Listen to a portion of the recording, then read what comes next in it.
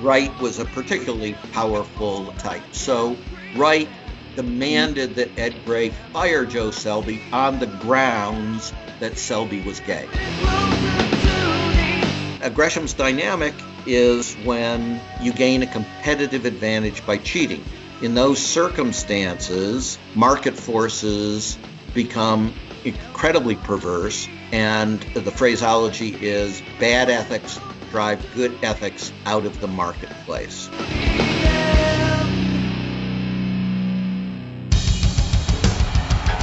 What I have said is that this campaign is not just about electing a president, it is about making a political revolution. MMT. Taking money from our children and borrowing from China. People are dying. Is the program so critical it's worth borrowing money from China to pay for it? And if not, I'll get rid of it. Stop lying!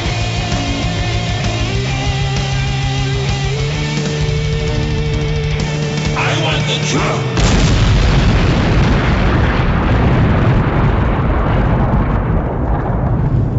Now let's see if we can avoid the apocalypse altogether.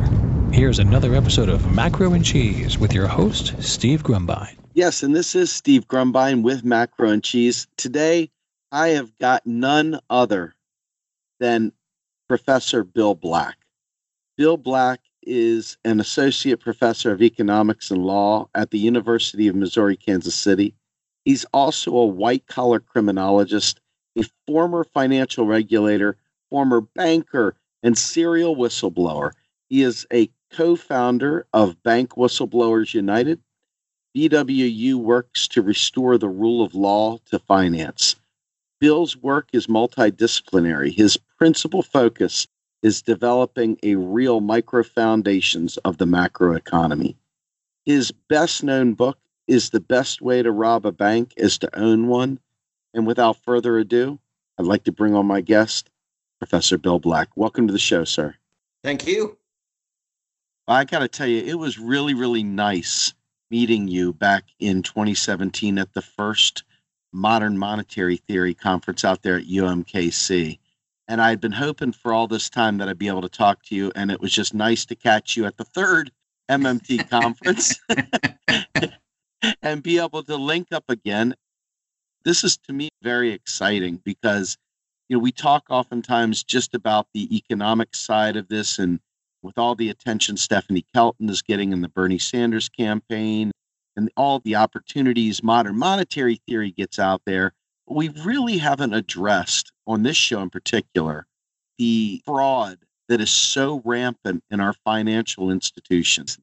And quite frankly, that has plagued our nation, not just our nation, probably the world since the dawn of time, but in particular in our nation right now, as we've experienced crash after crash after crisis.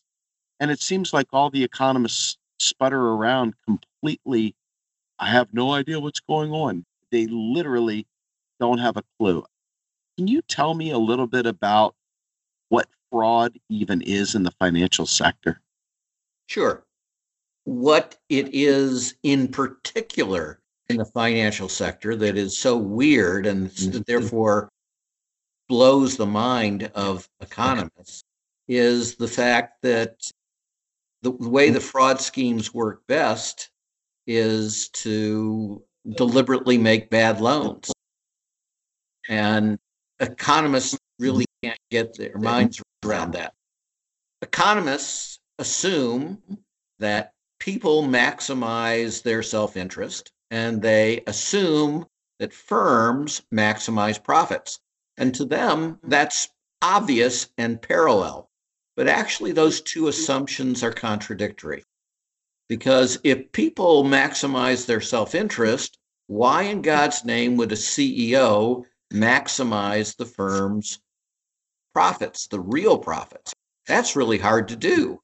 You would have to take all kinds of risks. You'd have to be incredibly competent, much more competent than your rivals. And even then, life is uncertain, and you would often fail to meet your goals and such. And so George Akerlof and Paul Romer got it right. They adopted our phrase way back in 1993 and said, why would you think the CEOs are gambling when fraud is a sure thing? And they behave in a way that's consistent with fraud, and they behave in a way that is inconsistent with them simply taking risks. So why don't you actually believe that they're frauds? And of course, that was our point. As financial regulators, we observed that the way the savings and loans back in the 1980s and 1990s were behaving made absolutely no sense under traditional economic models. But it made a lot of sense if they were, in fact, engaged in what we came to call control fraud. And then eventually we added control predation, because right near the end of the crisis, in addition to fraud, which, by the way, is just a conventional legal definition of it, where you take something of value through deceit, there was predation. And predation started right near the wind-up phase of the savings and loan debacle. And like all good financial scams in America, it began in Orange County, California. And this particular one targeted, I know this will be a shock in America, Blacks and Latinos, in particular African American widows. So the combination of the people who are much older and people that they thought were less likely to be financially sophisticated. And there was one such place in particular. It was called Long Beach Savings. It was the only one that we hadn't been able to put into receivership yet. All of its brethren that did this fraud and predation, we had gotten rid of and often prosecuted. And so they saw the writing on the door. And in 1994, they voluntarily gave up deposit insurance, gave up their federal charter, and converted into a state regulated, which is to say, in this context, almost completely unregulated mortgage lender. Now, they did that for only one purpose: to escape our jurisdiction and avoid being sent to prison. And that savings and loan changed its name when it became a mortgage bank to Ameriquest.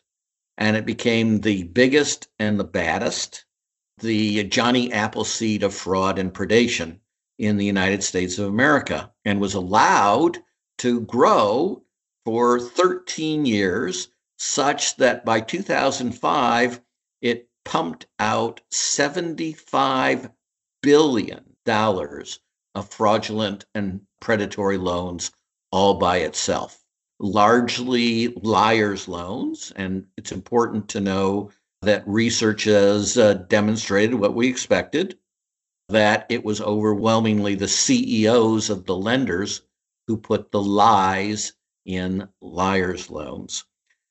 And all the other frauds and predators emulated. And that's, again, not something that we made up. That's something that the state attorney generals, who were the only ones who tried to crack down on this, said was what was going on.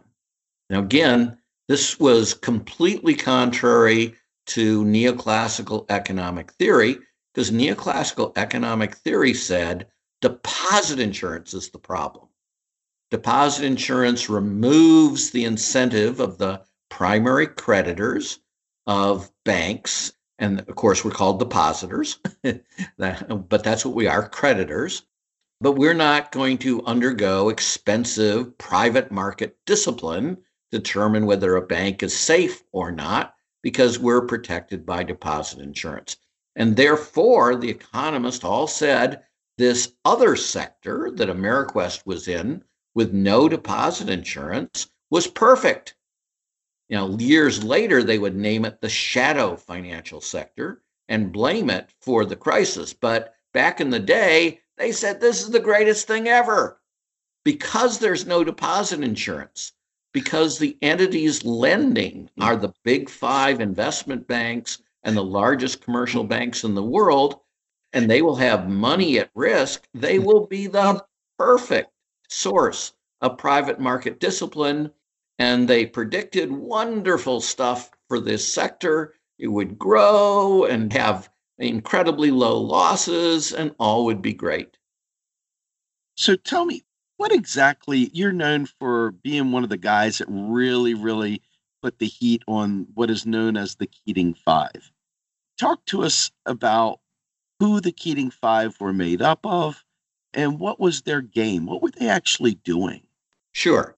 So what you have to understand is that the savings and loan debacle is a tragedy in 3 acts. The first one was Paul Volcker dramatically increasing interest rates. Savings and loans lent very long-term fixed rate, and they borrowed very short-term. And so they were exposed to enormous interest rate risk. Everybody knew that was true. Volcker knew that raising interest rates dramatically in 79 to 82 would render the entire savings and loan industry insolvent on a market value basis. And it did. So that was the first phase. The second phase, economists got completely wrong. They said, oh, this is just honest gamblers. And we said, well, actually, we being the litigation group at the federal agency that I ran, we had to look at every failure. So we decided we would autopsy every failure and look for common characteristics. And the characteristics we found weren't consistent. In fact, they were directly contrary to the gambling theory. It was fraud. And the head of the agency, Ed Gray, who was a Reagan appointee, appointed because he didn't believe in regulation, where the industry literally went to him and said, we're going to get you nominated by President Reagan because we think you'll be there for us. Right? He did a road to Damascus conversion and said, yeah, this is fraud. We have to crack down on it. Well, the frauds, as you would expect, had determined our phrase during the crisis was the highest return on assets for a savings and loan during the debacle was always a political contribution. And so they gave very heavily. The Democrats were in charge, so they gave, largely to the Democrats, but, they supported the president too. And so Charles Keating was one of the top 100 donors to President Reagan. But he could care less about politics per se. So he also recruited 5 U.S. senators to try to protect him from our crackdown on the frauds. And 4 of those 5 senators were Democrats. Now, obviously, he didn't give the political contributions because he believed in the politics of any of these people. It was completely transactional. He needed to get us taken off the case. So Ed Gray had left by then because President Reagan refused to reappoint him because he was so successfully cracking down on the frauds. And instead, President Reagan appointed Danny Wall, who was called $99 Danny by the industry. And that's because as a federal employee, you can't take a gift over $100, but if the gift's under $100, you can take it and you can keep it personally. So, not a bad deal. Yeah, not a bad deal. So it gives you an idea of Danny Wall, right? What his priorities are and such. And he was with the Savings and Loan Trade Association's top political fixer.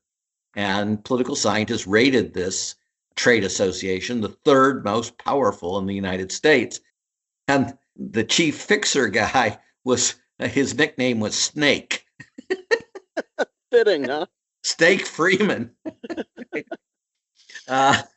So that was number 1 on his speed dial, was the political fixer. Needless to say, when we recommended that Lincoln Savings be put into conservatorship and taken away from Charles Keating's leadership, they did a complete counterattack. By the way, they also had the juice to get a mole appointed by President Reagan, one of the three presidential appointees to the agency. Lee Henkel was a tax lawyer for Lincoln Savings.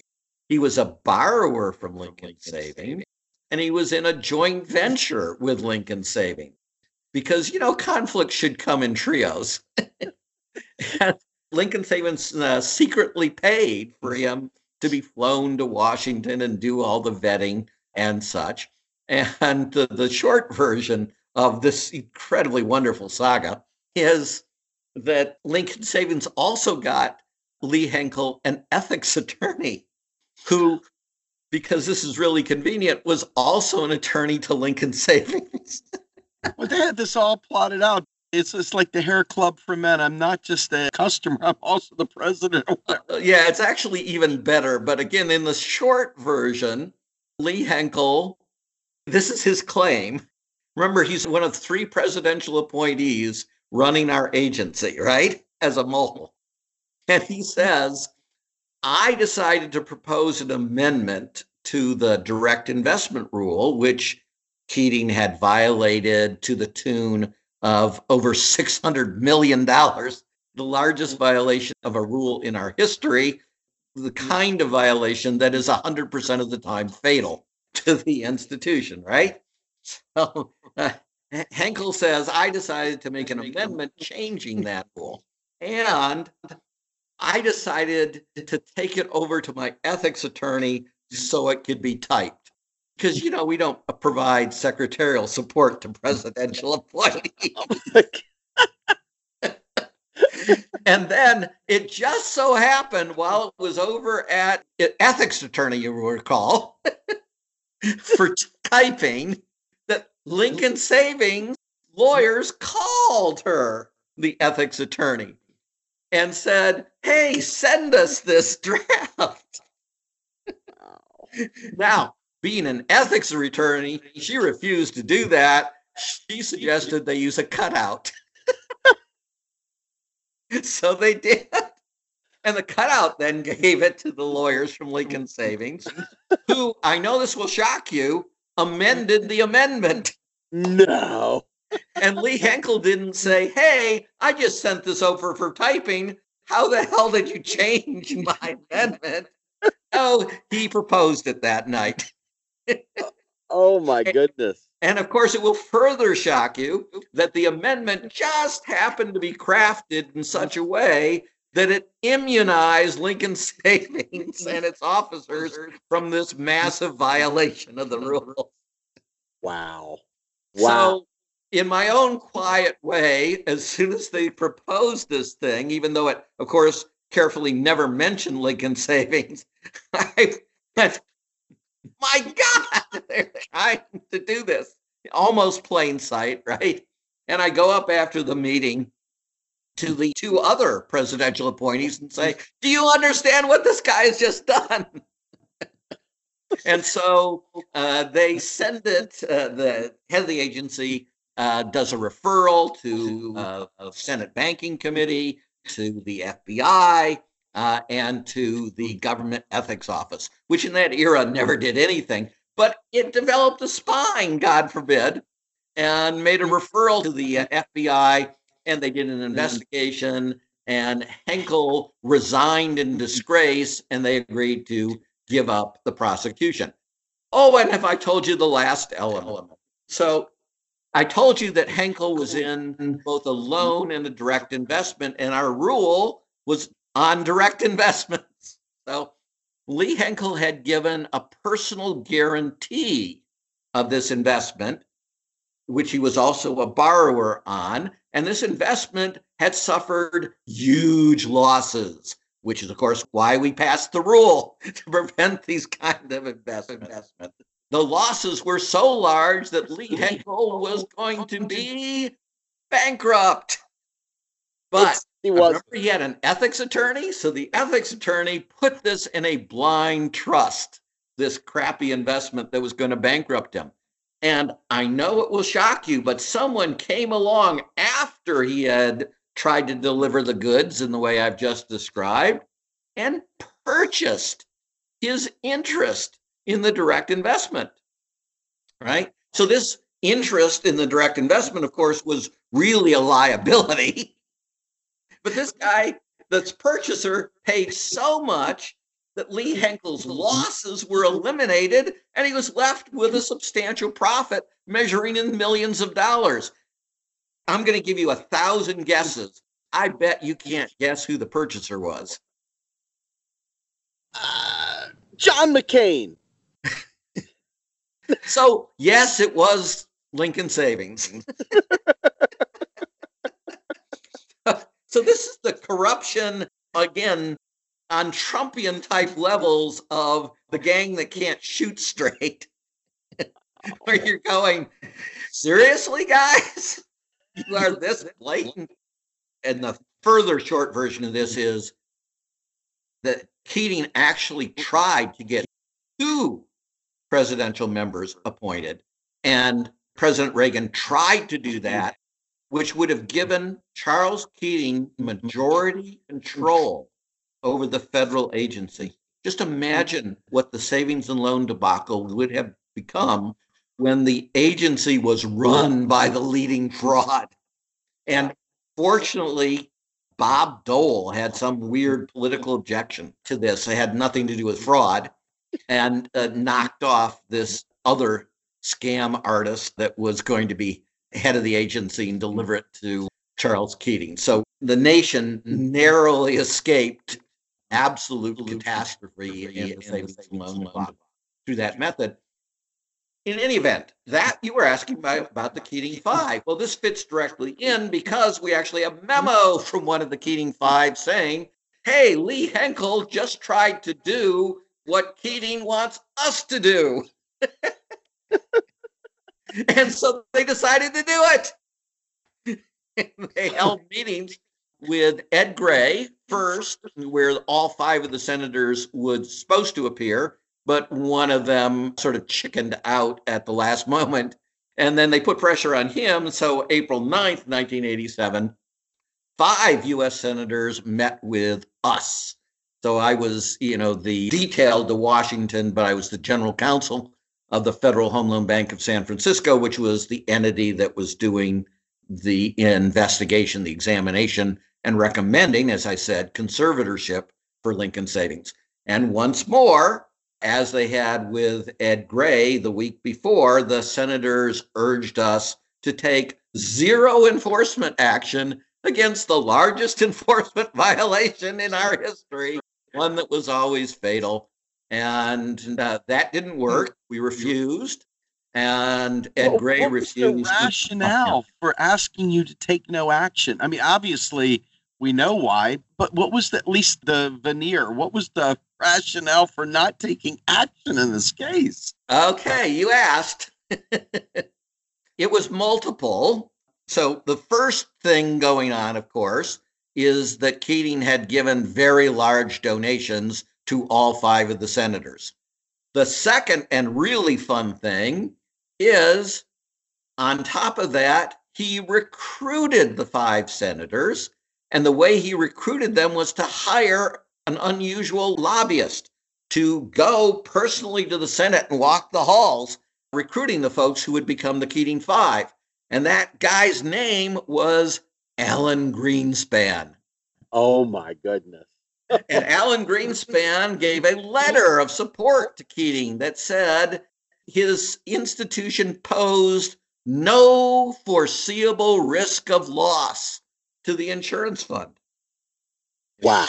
It eventually, of course, would be $3.4 billion, the largest, most expensive failure in U.S. banking history until the great financial crisis. So that was part of it. The second part is that Keating recruited 2 of what were then the big 8 audit firms to write the most unbelievable letters for auditors. So auditors, particularly in that era, were, white shirt, stuffy. careful types, even if they were sleazy. These letters were the most incredible things. We have never had to deal with regulators who were so vicious, rapacious, personally biased against Charles Keating. It was just deplorable, et cetera, et cetera. So how did that occur? So one of them, Arthur Andersen. Oh, wow. Yes. If they had acted on our criminal referral out of the matter I'm about to describe, the whole Enron WorldCom thing might never have happened. But Justice Department blinked. And I will say, they did over 1,000 felony prosecutions of overwhelmingly the elite fraudsters, but the then Big 8 audit firms was a bridge too far for the Justice Department this year. Anyway, Arthur Andersen, again, eventually with receivership, we get the underlying documentation and we can waive attorney-client privilege because we become the client. So we, in our investigations, have unusually great detail. And this is one of the things, by the way, that was wrong with the great financial crisis, because they refused to put any of the banks into receivership, the large banks into receivership. They were never able to waive the privileges and actually do a full investigation. So back to Arthur Andersen. We know from this investigation we were able to do, because Lincoln was eventually put in receivership, that Arthur Andersen notified Lincoln Savings, hey, we're going to withdraw as an auditor. And that's a big deal and really negative, of course, when one of the top tier audit firms says, we don't want to deal with you anymore, right? And so Keating, whenever he was dealt lemons, he tried to make not lemonade, but Dom Perignon. And this is how he did it in this case. And we had the back and forth memos on this. Arthur Andersen submitted a draft of the letter you have to make public when you withdraw as an auditor of a publicly traded corporation like Lincoln's parent. And it's, gave the usual things. We're worried about you're doing the following things, and they've often led to failure and to lawsuits, and we want nothing to do with it, right? That's the first draft from Arthur Andersen. Keating's folks write back, the lawyers, and say, you publish that, we will sue your asses off. And then it goes back and forth about 7 times. And eventually what emerges is, oh, poor Mr. Keating, we can't stand it anymore. We're dealing with these reprehensible regulators who are personally biased against you, yada, yada, yada, type of thing. So Arthur Andersen, pure and simple, gave in to extortion and absolutely lied to the investors about what was going on, right? And they did a whole bunch of other things we probably don't have time to go through as well that were all part of our criminal referral. The other audit firm, that letter came from the audit partner. That's the key person on the audit. And it's like law, the way you really get promoted through the ranks and get power and prestige and money in a top tier audit firm is to bring in giant clients, a whale. And so this guy brought in Lincoln Savings, which was a hell of a whale. And the frauds spend a lot more, right? They're quite willing to pay the auditors as consultants and such, because what they want is the imprimatur, the good housekeeping seal from this top tier audit firm, and they're happy to buy it. So this particular audit partner, while he was completing the audit, got an offer from Lincoln Savings to triple his salary. Wow. And he didn't think that was a conflict of interest. So he went ahead and gave them a clean opinion. Oh. Whereupon a few months later, they hired him and quadrupled his salary. Wow. So again, he wrote this utterly flamegram type thing that you see on blogosphere today, but you never saw from a then Big 8 audit firm back in the era. We were awful, terrible. He had never seen anything like it. He can't believe that anyone had to deal with basically the Hunnish invasion of folks. We were Genghis Khan or something. terrorizing the field. So the senators said, well, look, you got these two of the big 8 firms telling us that you folks are involved in an incredible scandal. And then they say, why is this happening? And we had never seen these letters. And the senators respond, and this is recorded in my notes, which led to the whistleblowing in the Senate ethics investigation of the Keating Five. Senators say, hey, these have been all over the Hill. So Keating had been spreading these lies, Greenspan's letters and the top audit firm's letters, that we were, again, these out of control, crazy types, to not just the 5 senators, but the entire Reagan administration and both the Democrats and the Republicans in the House and the Senate. So anyway, the senators ask us, and the head of our top professional regulator, a guy everyone should know, Mike Patriarca, real hero of all of this. And remember, this is 5 U.S. senators, 1/20th the Senate, and we've just lost in the House on our absolutely critical bill, and our absolute only hope is on the Senate. And it isn't just 5 U.S. senators. One of them is about to become the chairman of Senate Banking Committee. That's Don Regal. And the other one was the ranking minority at that point on Senate Banking, Alan Cranston. So these are folks we couldn't say no to, but had to say no to, if you get my drift in all of this. And again, they asked Mike Patriarca why these 2 audit firms would be willing to say this. And Mike Patriarca says, because they have a client. And then Senator DeConcini, who was a former prosecutor and had been acting like an aggressive prosecutor in this entire meeting and running the meeting and speaking on behalf of the Keating Five, said, are you saying 2 of the big 8 audit firms would prostitute themselves for a client? Okay, now phrase that way, what's the only possible answer? I would no. No, we weren't saying that. Right? Mike Right. Patriarca's answer was, yes, absolutely, it happens all the time. Wow, great. Awesome. Excellent. About time, right? Yes. And again, substantively, by the way, this was different, but absolutely easy.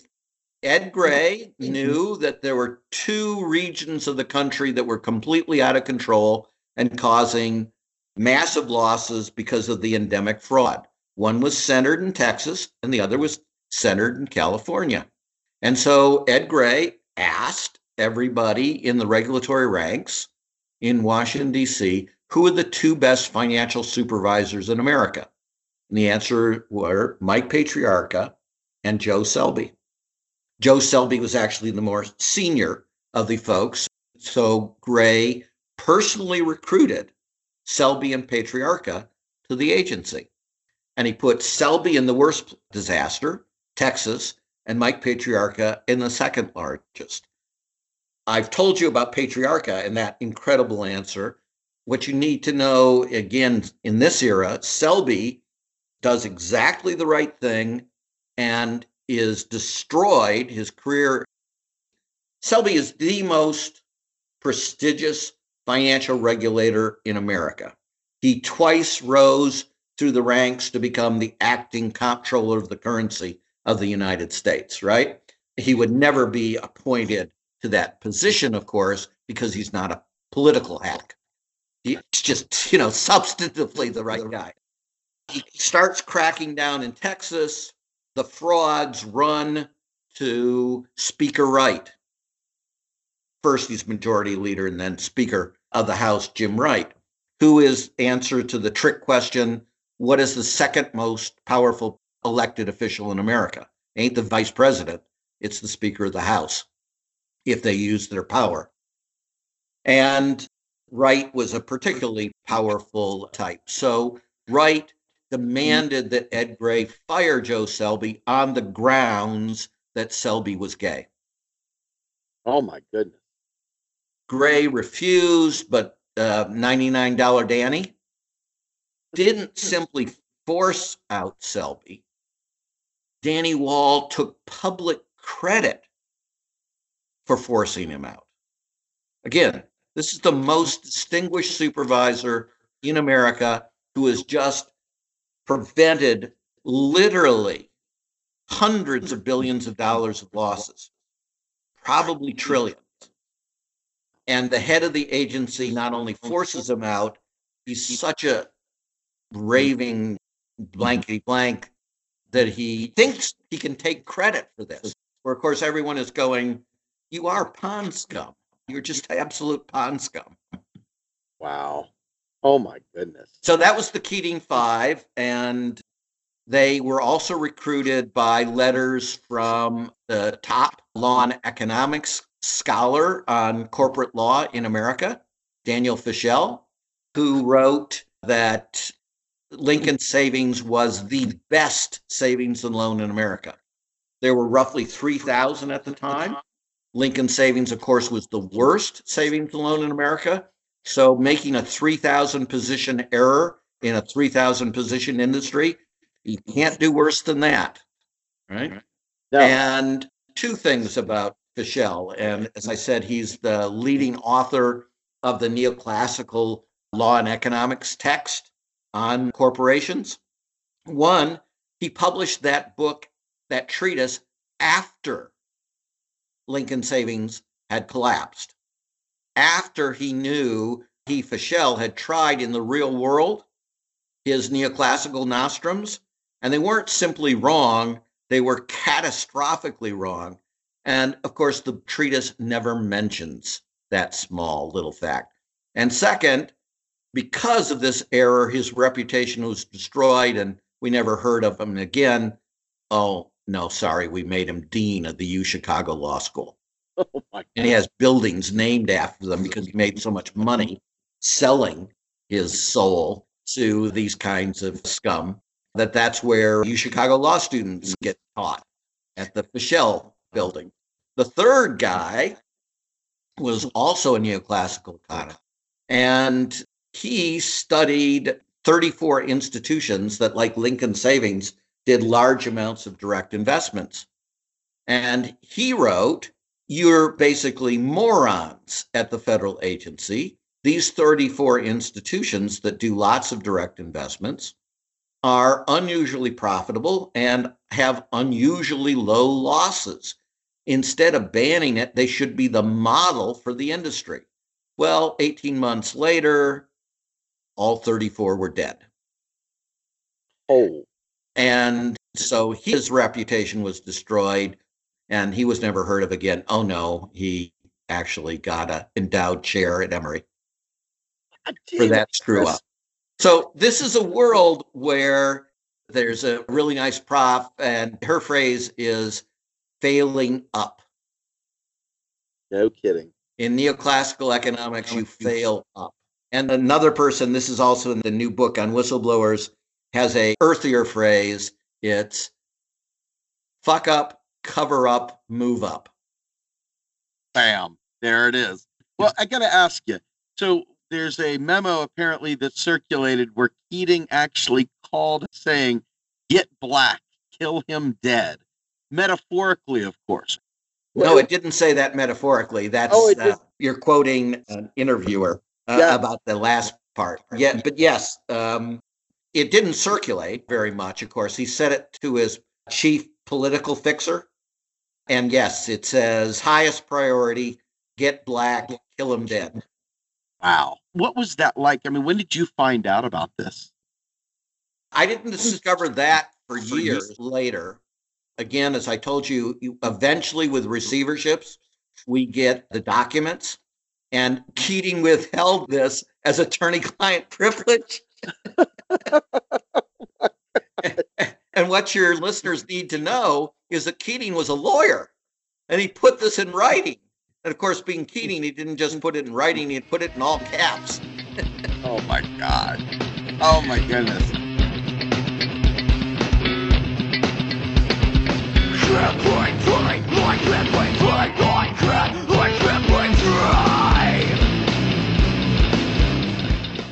You are listening to Macro and Cheese, a podcast brought to you by Real Progressives, a nonprofit organization dedicated to teaching the masses about MMT, or modern monetary theory. Please help our efforts and become a monthly donor at PayPal or Patreon. Like and follow our pages on Facebook and YouTube, and follow us on Periscope, Twitter, and Instagram.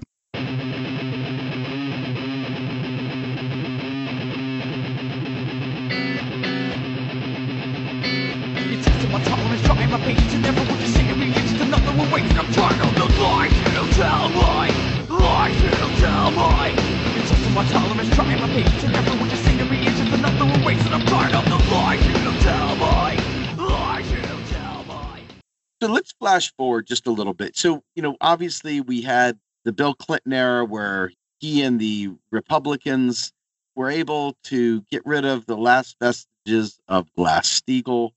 We go and we have the early recession in 2000, carries on, and then all of a sudden we now have Lehman Brothers, and we now have modern era that many people are still smarting from.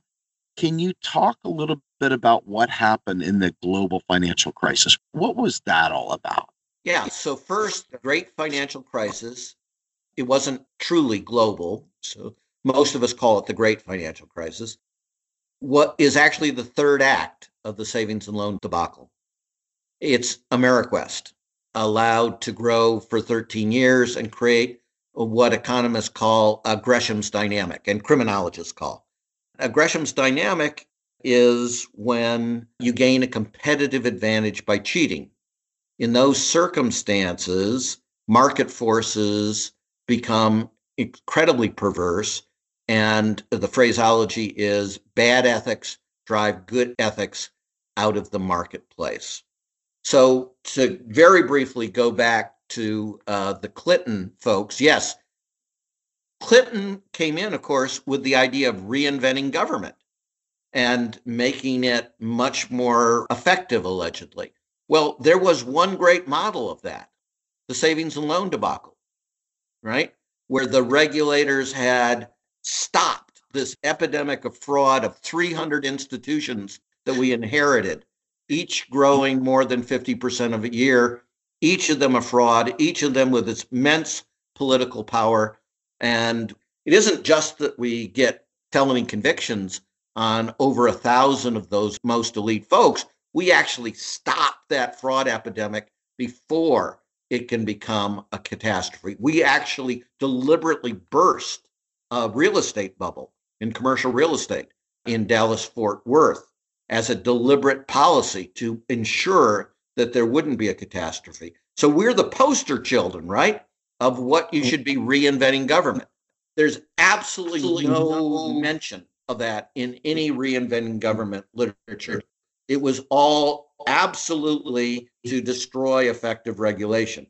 So starting under Clinton, continuing under Bush, but most of this under Clinton, the FDIC staff was cut by more than 3/4. The Office of Thrift Supervision staff was cut by more than half. I left the agency when they came, the Washington folks, and told us, instructed us, that we were to refer to the industry as, and I quote, our client, our customer. I got up and said, surely you mean the people of the United States of America. And they said, no, we considered that, but we rejected it. Oh, my goodness.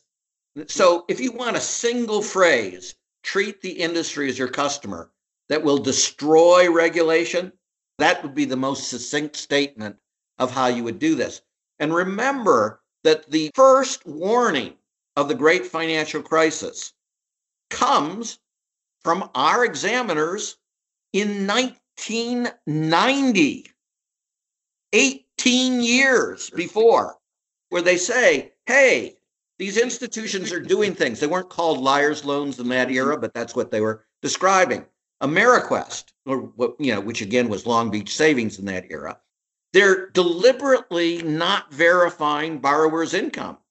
They're deliberately predating on Blacks and Latinos.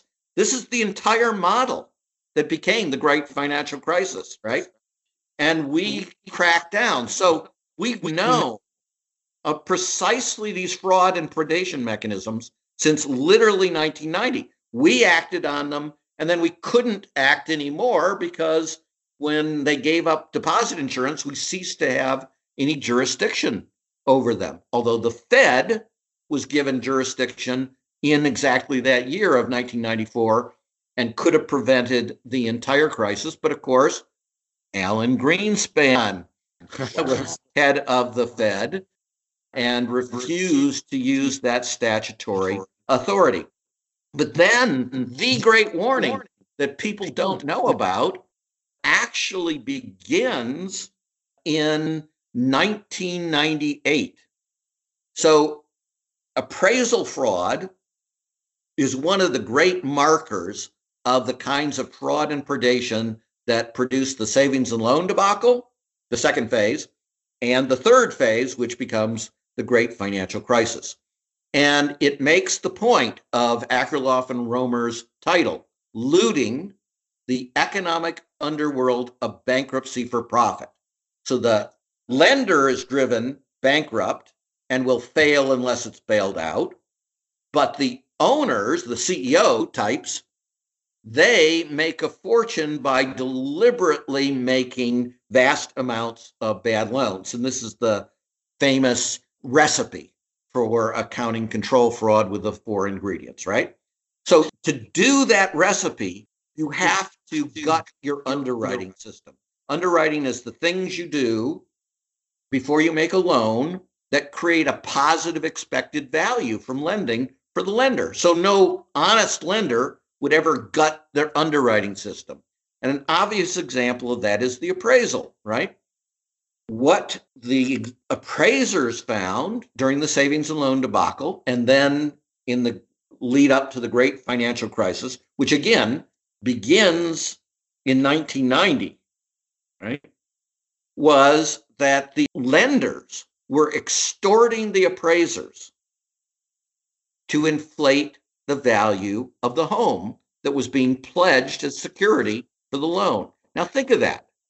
No honest lender would ever do that because the collateral is your great protection against loss.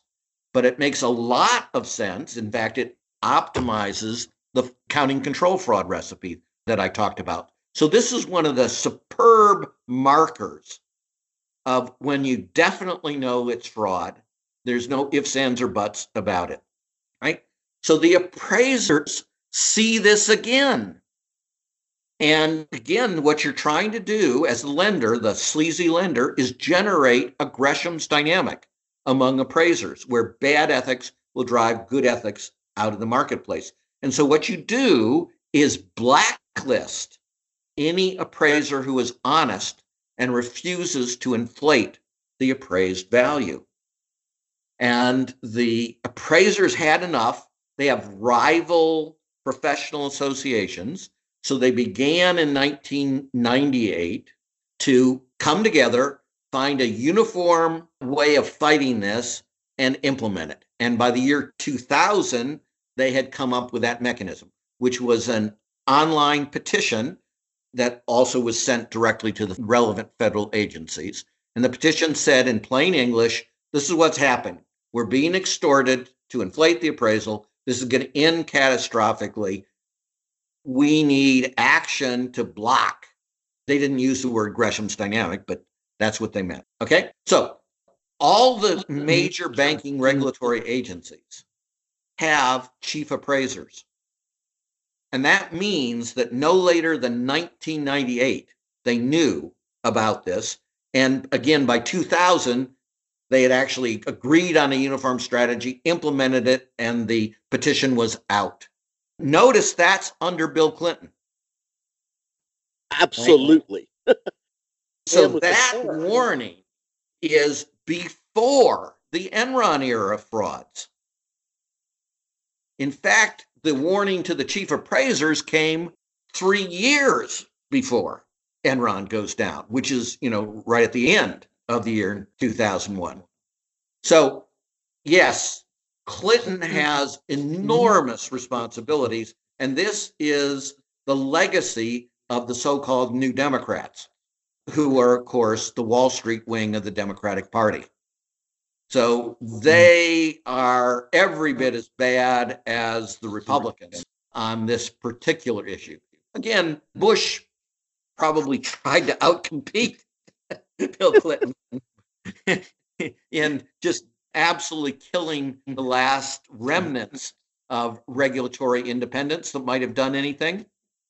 But Bill Clinton, for example, of course, reappointed Alan Greenspan twice to the Fed. Now, Alan Greenspan is literally an Ayn Rand groupie. He was the executor on Ayn Rand's estate. Unbelievable. That's how wacky the New Democrats were. It's just shocking. You go back, there's some stories.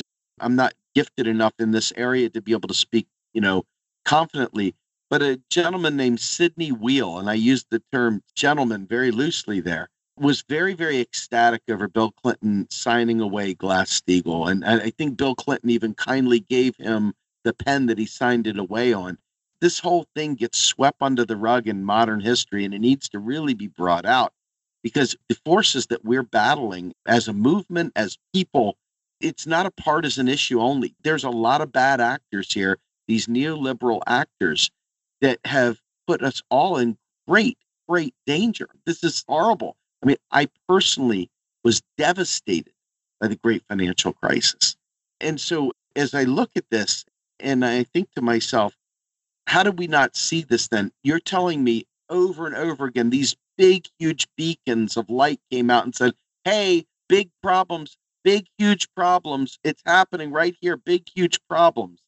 And going all the way back to the Keating Five, you were showing where these frauds were occurring. You were showing how these things came to be. It was not an unknown thing. And the chief robber, Greenspan, kept getting put in positions of power no matter who was president. It's amazing. So people also drew the worst lessons. So Ed Gray had this promising career. He was absolutely destroyed, smeared, by all of this, so that he could never get a job in government again, where he was the hero of this. Joe Selby, I've told you how he was, destroyed in despicable fashion. But Brooksley Born, again, she was a Clinton appointee, tried to protect us from what was coming in financial derivatives, particularly credit default swaps. And the bipartisan effort of Republicans and Democrats just did a complete tap dance in destroying her. And again, that legislation was passed under Bill Clinton. So yes, this community of interest around Wall Street that is directly hostile to the American people is there. But also there are these folks all along the way who fought, and Ed Gray told me frequently at the time, this is going to destroy my career, and continued to do it. I'll give you another example. Tim Ryan.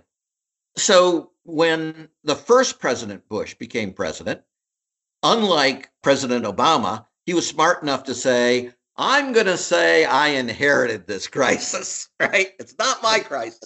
And that was bizarre because he, after all, had been President Reagan's vice president and chair of the Financial Deregulatory Task Force. Yes. Right? So Bush, decided that he was going to demonstrate how different he was and bring in Tim Ryan, who was a up-and-comer in the Republican ranks, a lawyer, first cousin of Meg, by the way, and such. And Tim Ryan unleashed us. Enforcement actions quintupled. Civil suits went up by 300% compared to Danny Wall. We had this huge success. And Tim Ryan, therefore, when a relatively minor matter came to him, said, yep, sign off, bring, again, not a very significant enforcement action against this guy, but yeah, bring it. Now, that guy, of course, was Neil Bush. Oh, wow. And that was the end of Tim Ryan's career in government. The Bush administration went nuts. Now, Neil eventually had to sign his consent decree, but that was the end for Tim, and that was the end for our crackdown as well. So we have good folks, and I would really emphasize in the great financial crisis the enormous number of whistleblowers and such, again, who suffered enormous retaliation. Indeed, I just take a second. Let me introduce my co-founders of Bank Whistleblowers United. Richard Bowen was the most senior whistleblower at Citigroup, and Michael Winston was the most senior whistleblower at Countrywide. And they presented cases on a platinum platter to the Department of Justice and to the Securities and Exchange Commission to prosecute and bring enforcement actions. And in both cases, they absolutely refused. Now, here's the key. These two guys are like everybody's heroes, right? They're good people. They got it right. They weren't trying to blow the whistle. They were just doing their job. If they had been listened to, they would have saved hundreds of millions or billions in losses. I'm sorry, tens of billions in losses and such. And what do we know from the whistleblowing? We know that they're courageous, and we know that they have integrity. So, Wells Fargo, every 18 months tells us it's turning over a new leaf and it's now going to be a company of integrity. Well, I wrote to them, okay, I'll believe it when you hire Michael Winston or Richard Bowen. Because today, as we speak, 11 years, almost exactly 11 years from the start of the great financial crisis, most acute phase, Richard Bowen and Michael Winston are unemployed and unemployable in finance. Wow. Now think of that not a single financial firm in America is willing to hire them. And what do you infer about the culture of corruption through finance even today? Pervasive, completely built into the DNA of the entire mechanism. Right. So even the folks that aren't active frauds now, CEOs are going, if things went really bad, maybe I'd go that way. Do I want a Richard Bowen sitting next to me when I do that? I don't think so. Wow. So I'll believe that there's a real change when the Richard Bowens and the Michael Winstons become the people who are promoted instead of what I told you about, fuck up, cover up, move up. It's funny because you see that under Obama that no one was prosecuted whatsoever. I mean, no one. And, for all the puff and bluster, literally no one was prosecuted. What is the state of affairs today in terms of any kind of regulatory teeth? Is Dodd-Frank, or is there anything out there at all protecting us from the next great financial crisis? Oh, finally, an easy question. No. I mean, I laugh. It's not one of those laughs that, is really very funny. It's actually incredibly sad.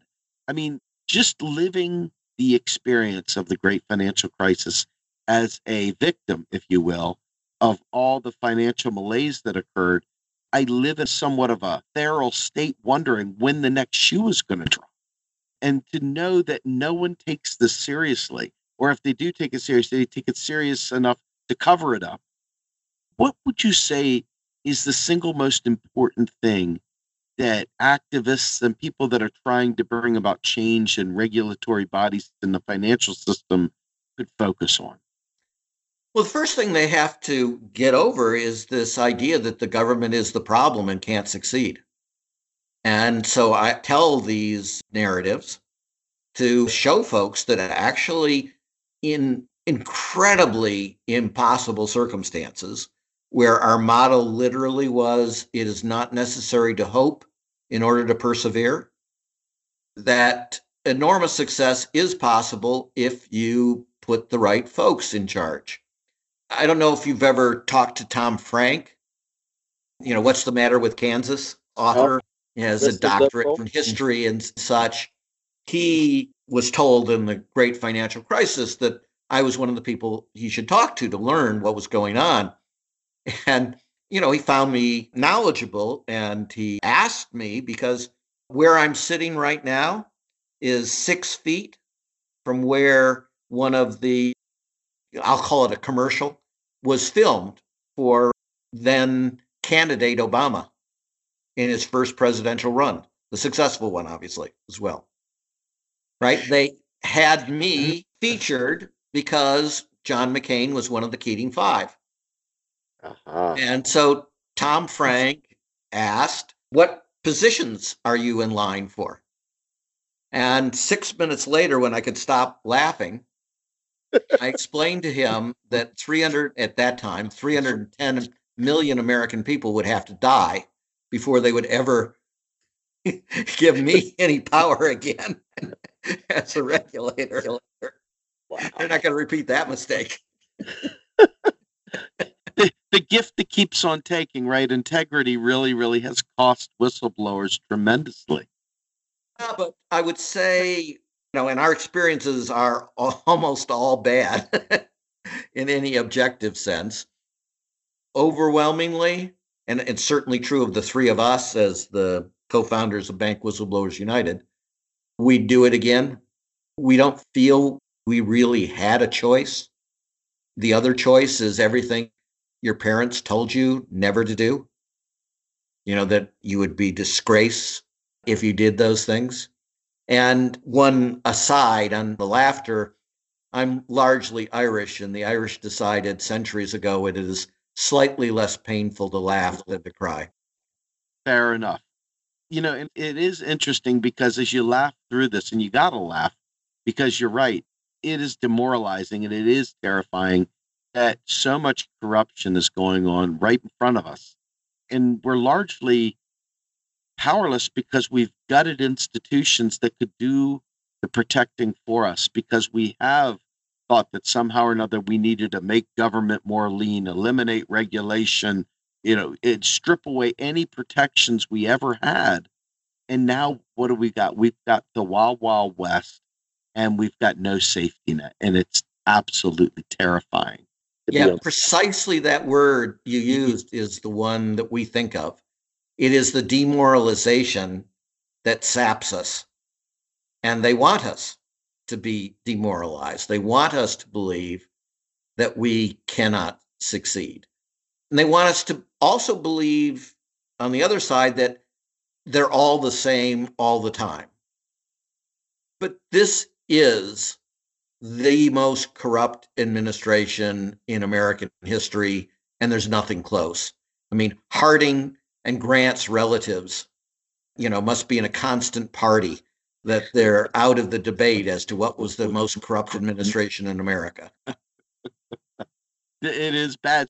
So let me ask you, going forward, what does a proper regulatory framework look like? And I know that's a very, very loaded, long question. So no, actually, I think in banking, I can give you a fairly direct answer. Okay.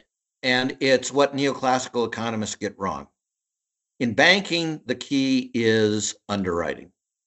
It is the tell in the poker sense, or in economic jargon, it's the leading indicator. Our whole system is predicated on an incredible lagging indicator, reported capital. And of course, what you do in a fraud scheme is inflate assets and understate liabilities. Guess what that does to reported capital? So our whole system is predicated on capital requirements and prompt corrective action off of those. But by the time an entity reports that it's insolvent, on average, the bank is insolvent by over 20% in reality. So banking should concentrate overwhelmingly on leading indicators, underwriting that not only weeds out the incompetence, it weeds out the fraudsters. So what it shouldn't be relying on is all these quants doing the stupid manipulation of numbers, which have already been falsified by the institution. Wow. Let me give you one other answer to that. Oh, sure. And the answer is pick your leaders, just like Ed Gray did. It's not that hard. When people have 20 years of track record, you know the people who are competent, you know the people who have integrity, you know the people who have courage and will stand up. You know, regulation is a full contact sport, and it's rugby, not football. We got no pads. All right. Great way to lead up to the final point here. And that is, as you go forward, Bill, what do you think is the most important financial issue facing the United States today? It's the domination of this neoclassical mantra about finance, and almost everything important in the neoclassical canon is wrong about money, about regulation, about banking, of the subjects we've been dealing with. But in particular, it's wrong in saying, A, we don't have to do anything, and B, if we do anything, we'll make it worse. No, we can make it vastly better. We have a track record that proves that. We know how to succeed. We have to believe and we have to insist on leaders who will try to succeed. We must get rid of people who fuck up, cover up, and move up.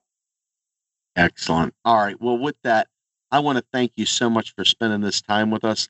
I hope that I can have you back on because I really want to get into the great financial crisis at a deeper level. I so appreciate you taking this time with me today. And I just want to thank you from all of our listeners and from all the people that support us at Macro and Cheese and Real Progressives. You just are the best. Thank you so much, sir. Thank you. And if I can leave one suggestion, read Dr. Herndon's study of Liar's List. That's homework. You got it, man. All right. We'll talk soon. Thank you so much. Thank you.